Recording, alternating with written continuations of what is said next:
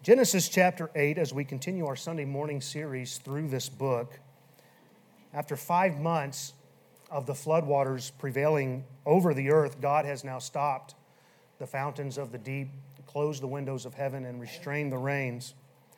The ark has come to rest somewhere upon the mountains of Ararat as the waters decrease continually.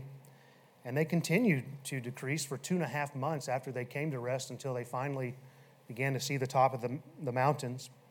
And last week we considered the patience of Noah. The fact that this ark had come to rest and he sees land, tops of mountains. He was on one, and yet he doesn't get out of the ark. I just think about my mindset, and there's no way I would have lasted that long. I mentioned last week I would have opened the door and at least had my lawn chair at the door and enjoyed some coffee during sunrise. And so Noah waited 40 days after land first appeared before he made a move. And even then, he only opened the window that he had made in the ark, and he sent forth a raven.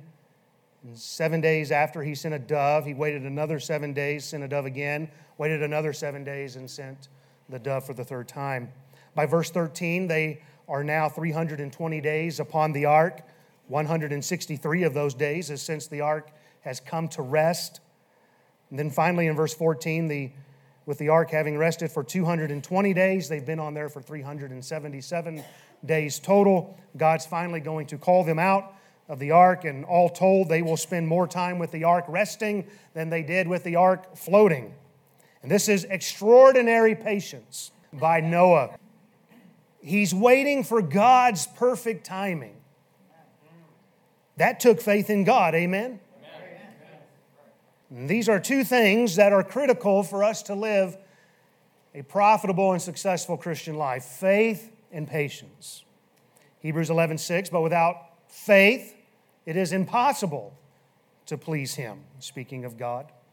In James 1:4, let patience have her perfect work, that ye may be perfect, entire, and wanting nothing. So how important is faith? You can't please God without it. How important is patience? If you'll learn patience, you'll be complete. You'll be completely sound in all areas, and you won't lack anything in your walk with God.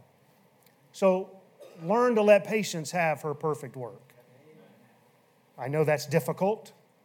It is something I believe we have to learn. Remember, it takes the trying of our faith in order to get patience. So two things we both love: the trying of our faith and waiting. For today, we'll be in the same set of verses as we were last week. We're finally going to consider the raven and the dove. Noah is going to send forth the raven first and then a dove to determine when the earth is habitable again. Let's begin by reading verses 4 through 12. And the ark rested in the 7th month on the 17th day of the month upon the mountains of Ararat. And the waters decreased continually until the 10th month.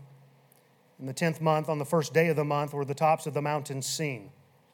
And it came to pass at the end of 40 days that Noah opened the window of the ark which he had made, and he sent forth a raven, which went forth to and fro until the waters were dried up from off the earth.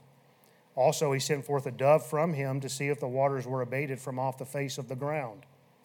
But the dove found no rest for the sole of her foot, and she returned unto him into the ark, for the waters were on the face of the whole earth.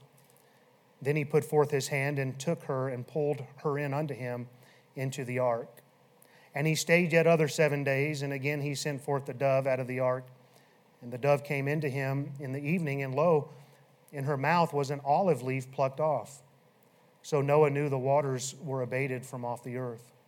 And he stayed yet other 7 days, and sent forth the dove, which returned not again to him any more. Amen and amen. The whole scenario of Noah sending forth these two birds is very interesting to me. God hasn't commanded Noah to do this. Can I just pause right there and tell you, God's given you a brain. Amen. And though some of you, I wonder, He's given you common sense. He's given you the ability to think. And God doesn't have to tell you every little thing for you to make a decision. You say, what are you talking about? Well, can you afford the car or not? Can you live within your means or not? And listen, I got this awesome job offer, and it's in another town. Do they have the right church? Amen. We can give all kinds of scenarios. There's certain things you don't have to sit there, well, He's going to show me. No, He's given you a mind. Amen. He's given you the ability to think. And there's some things I don't have to think about. Do I have to jump out of a plane with a parachute hoping it'll open? No, that's not smart. I did that once. Looking back, how stupid is that? I mean, you're falling is cool, but then it's like, Lord, let this thing open, please. And God had every right to say, what are you doing jumping out of a plane? Idiot. I went bungee jumping once. How stupid is that? I'm going to jump off this thing and hope this cord holds. That was my dad's fault. Anyway, he doesn't command Noah to do this, but Noah's got sense. He's got a mind. He can figure out some things, and he sends these birds. Sorry, that's not even in my notes. That's off track. But Noah here, he doesn't open the door like I said I would. He stays put, and he opens the window, but he remains inside the ark here, and in verse 6, after 40 days, in verse 7, he sends forth a raven. Why did Noah send forth a raven? Why wouldn't he bypass the process of sending a raven to go straight for the dove? This is just how my mind thinks as I read through this. The dove is what gave you the answer, not the raven. Why does he send forth the raven? And I don't think I have a satisfactory answer yet. And you can spend all kind of time trying to get into Noah's mind and figure out what he was thinking, why he sent out this raven. All we can really do is speculate. We do know ravens are considered an abominable and unclean bird, according to God in Leviticus 11:15 and Deuteronomy 14:14. And therefore, a raven is not to be eaten under the law because of their diet. Ravens are opportunistic birds. They'll pretty much eat anything, but one of their favorite things is rotting flesh, dead flesh. And they have no problem eating something that is unclean. And God said to Israel, just stay away from it, don't eat it. Proverbs 30:17, the eye that mocketh at his father and despiseth to obey his mother, the ravens of the valley shall pluck it out. That's how a raven is. Because they're opportunistic, remember God used a raven to feed Elijah when he was in the wilderness. What did the raven bring him? Bread and meat. And they'll eat about anything. And just an interesting side note along these lines, when Jesus teaches us to have faith and trust in him, isn't it interesting? He tells us to consider the ravens. Luke 12:24, consider the ravens, for they neither sow nor reap, which neither have storehouse nor barn, and God feedeth them. How much more are ye better than the fowls? Psalm 147:9, he giveth to the beast his food, and to the young ravens which cry. Job 38:41, as God is laying out a list of questions to Job, who provideth for the raven his food when his young ones cry unto God? And so, since God provides for the unclean ravens, they can't plant, they can't sow, they don't have Walmart, they don't have barns. Amen? He'll provide for them, and Jesus says, you should never doubt my care for you. If I can care for the unclean and the abominable, I can take care of my children. How much better are ye than the fowls? Listen, Jesus will supply your every need. The Bible says he will do so according to his riches and glory, and that's pretty good. In fact, that is better than pretty good. Once you learn to trust the Lord's watch care over you, you no longer have to worry about layoffs, inflation, rising gas prices. You don't have to worry about Social Security, if it dissolves or not. Everybody with me? You don't have to worry about your retirement package. Why? Because we're more valuable to God than any part of his creation. And he will make a way. Back to Noah here. He sends forth a raven first. He He knew they would feed on dead carcasses, and I imagine this is part of his rationale. And we read in verse 7 that the raven went forth to and fro until the waters were dried up. And to go to and fro here means that it kept going out and returning to the ark until the waters were eventually dried from off the face of the earth, and then it returned no more. And though the raven's going to and fro from the ark, it is believed that the raven never re-entered the ark, but only perched upon it. Because as we'll see in a moment, the dove, when it returns, Noah brings the dove back in unto him, but we don't find this taking place with the raven. And the raven would not provide Noah with the answer he was looking for. Therefore, in verse 8, he sends forth a dove to see if the waters were abated from off the face of the ground. And I mentioned last week that the language in verse 10 suggests that once he had sent the raven, he waited 7 days before he sent the first dove, because it says he stayed yet other 7 days, and that implies he stayed 7 days the first time. But why a dove this time? Well, the differences in acceptable living conditions between a raven and a dove are considerable. Just think about what I've talked about already with a raven. Doves are not opportunistic like ravens. A raven and a dove have two different natures. A raven has no problem feeding on death, but a dove, being a clean animal, doesn't feed on carcasses. A dove will not light upon rotting flesh like a raven will. A raven can survive surrounded by death, while a dove needs life to survive.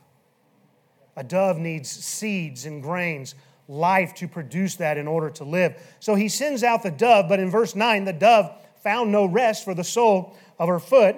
And as I just mentioned, since a dove won't land upon rotting flesh, that's why she finds no rest. Therefore, the dove returns to the ark, and unlike the raven, we see Noah brings the dove in unto him in the ark. In verse 10, after 7 more days, he sends the dove again.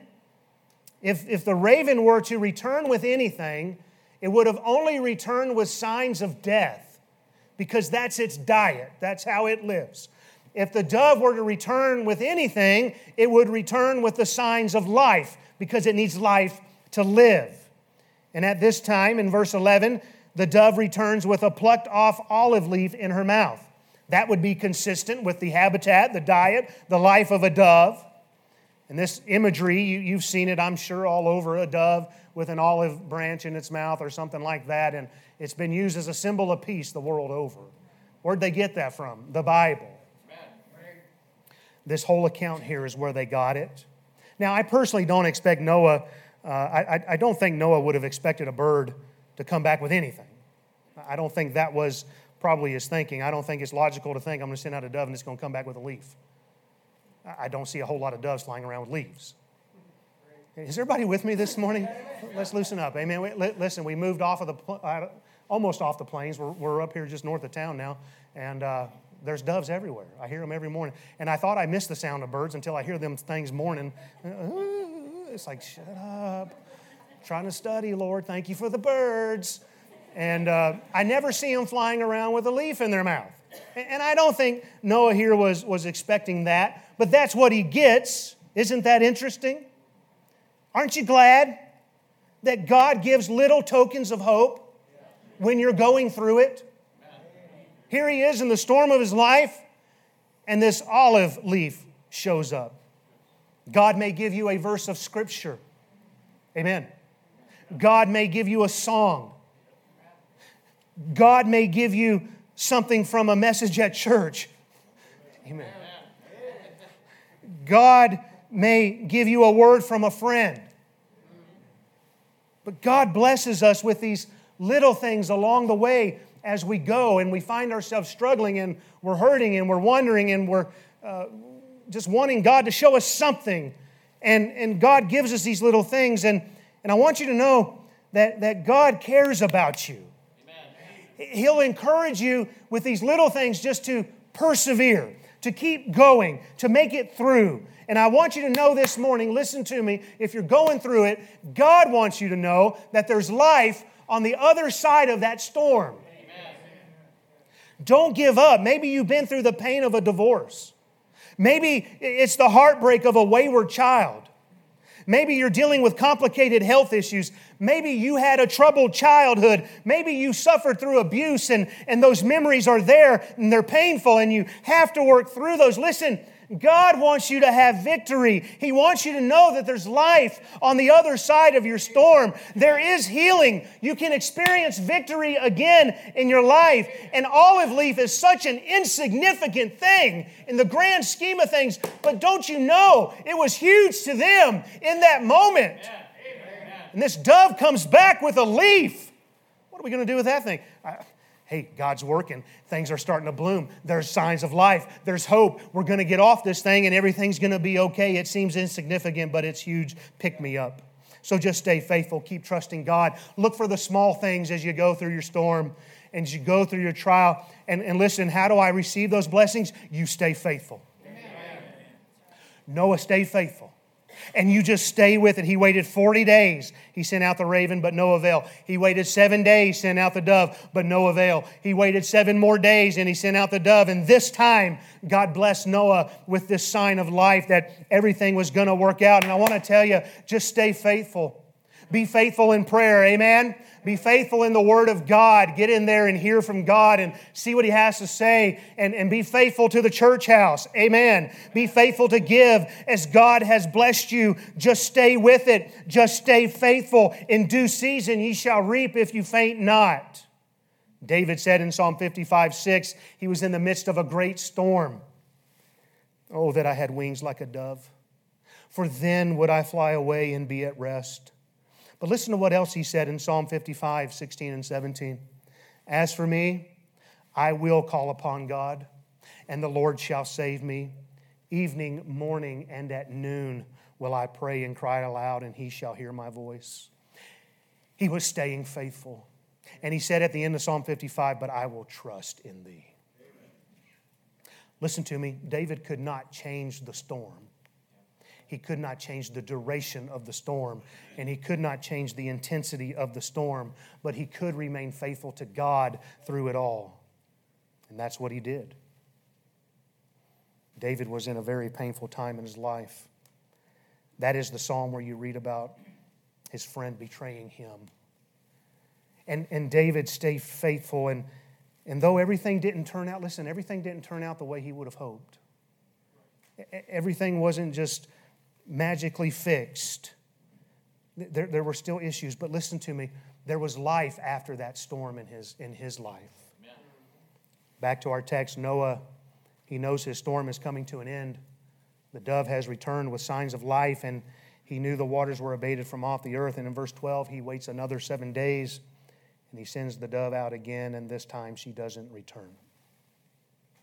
Now, in verses 7 through 12, we find a lot of symbolism with this raven and dove. There are some comparisons I want to bring out to you for you to consider this morning.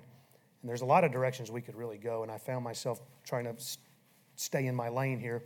As we consider the raven and the dove, we can see the contrast between the believer and the unbeliever. There's a difference between clean and unclean. Those who enjoy the new life and those who are content with the old life. The raven and the dove contrast the two different natures of mankind.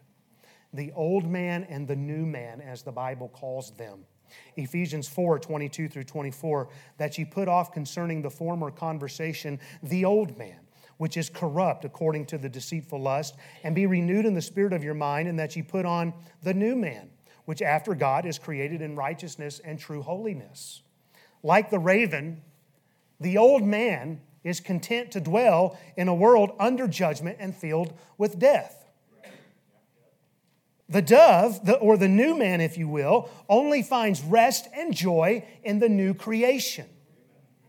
The raven is an unclean scavenger. It went to and fro, but apparently it never came back into the ark. The raven had no connection to Noah. no affection for Noah, no desire for Noah, because it was perfectly content to be surrounded by the effects of sin and death. The dove, on the other hand, was clean. In fact, doves were an acceptable offering under the law for those who were poor. You could bring doves. In your King James, they're called turtle doves. And you could bring those and you could offer those as an acceptable offering for sin. And because the dove could not live surrounded by death, nor could the dove light upon death, the only way she could find rest was by returning to the ark, returning to Noah inside the ark. The dove knew her life depended upon Noah and the ark. And I don't want to be guilty of taking too much liberty here, but you'll get over it. It's certainly applicable that the dove was a female because believers in Christ are known as the bride of Christ. And interestingly enough, in the Song of Solomon, they both call each other my dove. And he says she has dove's eyes. Listen, husbands, let me help you out right here. You can talk about how she's a dove and how her hair is like a flock of goats and her teeth are like a flock of sheep that have been washed. Even how her breasts are like two young roes. But don't ever compare your wife to a raven.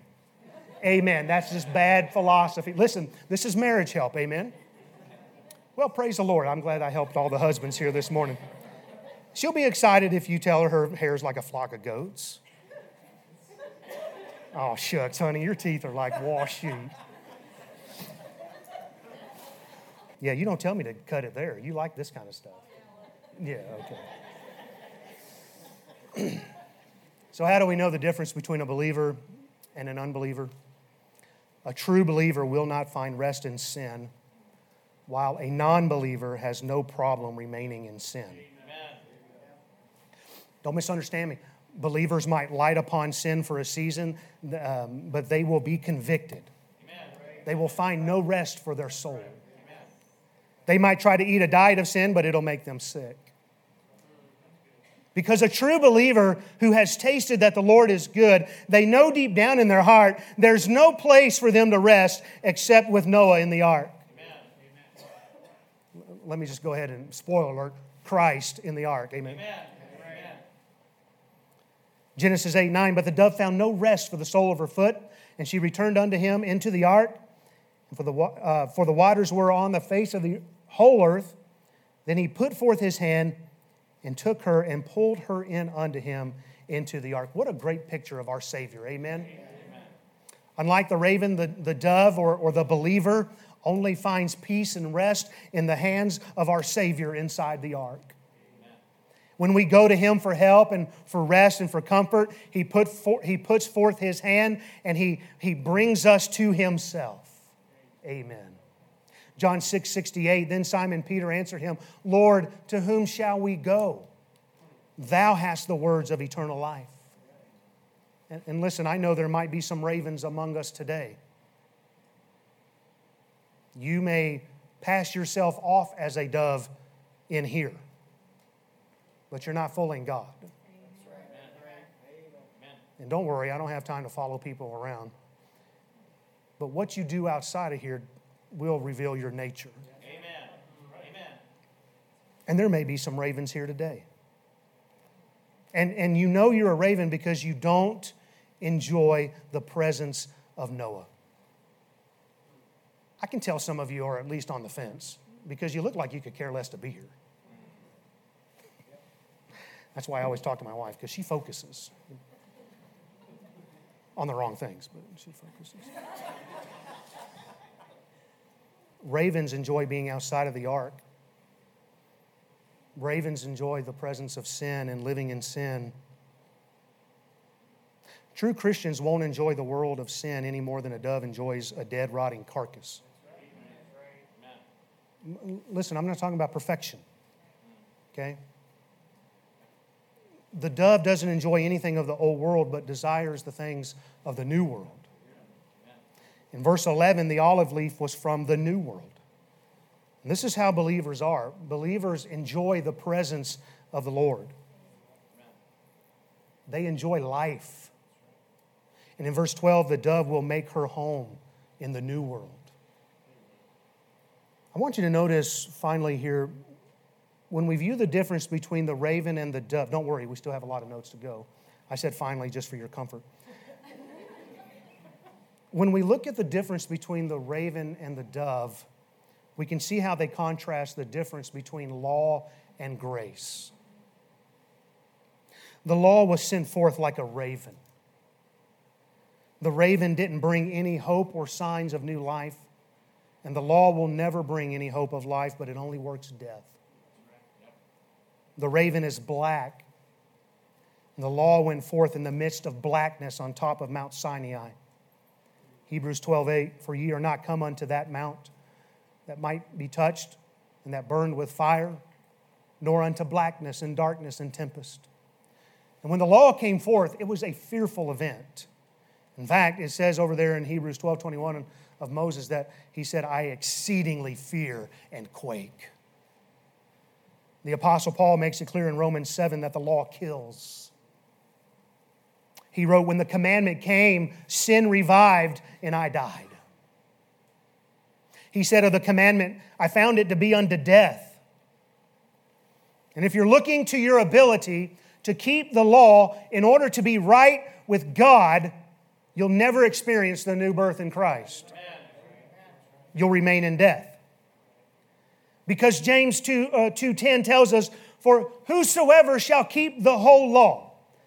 Those are the ones who say, I can get to God because I'm good enough. I'll show God by keeping His law, and I'll be good enough to get before God. And James says, for those of you who are trying to keep the whole law, yet offend in one point, he's guilty of all. All of us are liars in here. And so all of us have sinned. None of us have kept the law. Paul wrote in Romans 7:7, what shall we say then? Is the law sin? God forbid. He says, nay, I had not known sin, but by the law, for I had not known lust, except the law has said, thou shalt not covet. And he goes on to state in Romans 7:12, wherefore the law is holy, and the commandment holy, and just, and good. Why is it good if all it does is bring about death? Because the law reveals to us that we're sinners in God's sight. And listen now, don't miss this. That is the goodness of God to lost sinners. Amen. Why is it good? Because He is pointing us to the need of a Savior. Amen. James likens the Word of God to a mirror. And it shows us what manner of man we are, the Bible says. It shows that our likeness is not God's likeness. It shows all of us that we've fallen short of the glory of God.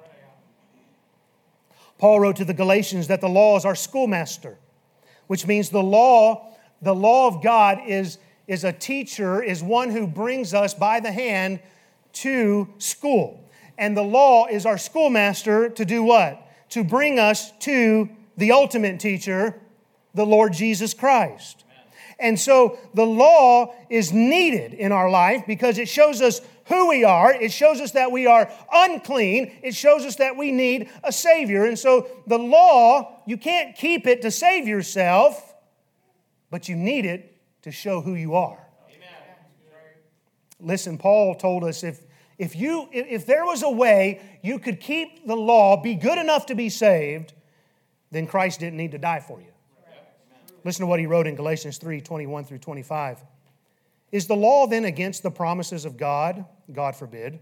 For if there had been a law given which could have given life, verily righteousness should have been by the law.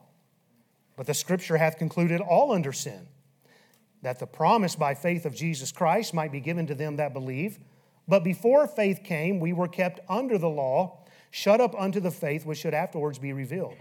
Wherefore the law was our schoolmaster to bring us unto Christ, that we might be justified by faith.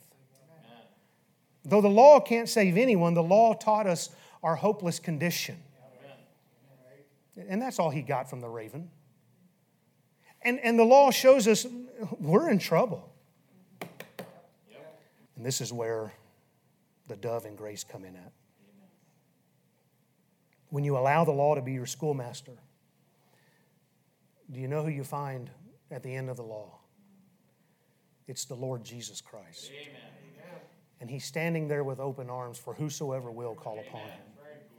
But see, it took the law for you to get to that point. That's why I want to make sure people understand before they just recite some prayer. Do you understand what led you to this point? You're a sinner. John the Baptist was at the Jordan River baptizing one day. He saw Jesus approaching and he declared, "Behold the Lamb of God, which taketh away the sin of the world." When John baptized Jesus, we read this in Matthew 3:16 and 17. And Jesus, when he was baptized, went up straightway out of the water, and lo, the heavens were opened unto him, and he saw the Spirit of God descending like a dove. Amen. What did I say about a dove? It can't light upon death. Listen to what it says. He saw it descending like a dove and lighting upon him. Life. Amen. And lo, a voice from heaven saying, "This is my beloved Son, in whom I am well pleased." Amen. You see, we could not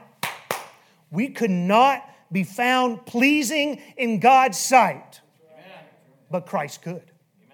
The Spirit descended upon him like a dove, and it lighted upon him, and in his mercy and his grace, the gospel of peace came unto us. We could not save ourselves, not under the law, but we could go to Christ who fulfilled the law, amen, and gave us life. The raven in the nature of the old man is held in bondage under the law. And that's the image we get here in Genesis 8. But in Christ, we are set free from the law, and we are made a new creature, and we can be like doves, if you will. We get a new nature. We can receive this through the new birth. We find peace and safety in Christ. We enjoy the delights of the new creation. We pay attention in church. All right, anyway, don't get in the flesh. Galatians 4:4-7. But when the fullness of time was come, God sent forth His Son, made of a woman, made under the law, to redeem them that were under the law, that we might receive the adoption of sons. And because ye are sons, God has sent forth the Spirit of His Son into your hearts, crying, Abba, Father. Wherefore thou art no more a servant, but a son, and if a son, then an heir of God through Christ. It gets better, Romans 8. There is therefore now no condemnation to them which are in Christ Jesus, who walk not after the flesh, but after the Spirit. For the law of the Spirit of life in Christ Jesus hath made me free from the law of sin and death. For what the law could not do, in that it was weak through the flesh, God sending His own Son in the likeness of sinful flesh, and for sin, condemned sin in the flesh. Amen. Whoop! Amen. So are there any ravens here today? Do you need to experience the new birth? Do you need a new nature, which is only found in the new man through Christ? I'd ask you to go to Him today. He's the only one that can save you. We can help you with that if you need, but it is your decision. Go to Christ, and as Noah drew in that dove, our Lord and Savior will take you and draw you to Himself. Maybe there's some doves here today, and you've actually wandered from the ark. You've wandered away from Noah. And if you're being honest, you just haven't found rest for your soul. Listen, you're not going to find rest because you're not a raven anymore. That old world is not going to satisfy you. It's going to make you sick. You're just not going to enjoy a life of sin anymore if you're a dove. And I would tell you, if there's any who have strayed, why don't you come back to Christ today? He can draw you back in as well. Amen. And so we see here in Genesis chapter 8 a clear distinction between the old man, the new man, the unbeliever, the believer. We see a contrast between law and grace. Where are you at in all of that? Are you feeding out in the world of sin? Or have you come to rest in the ark with your Lord and Savior, Jesus Christ? Let's pray.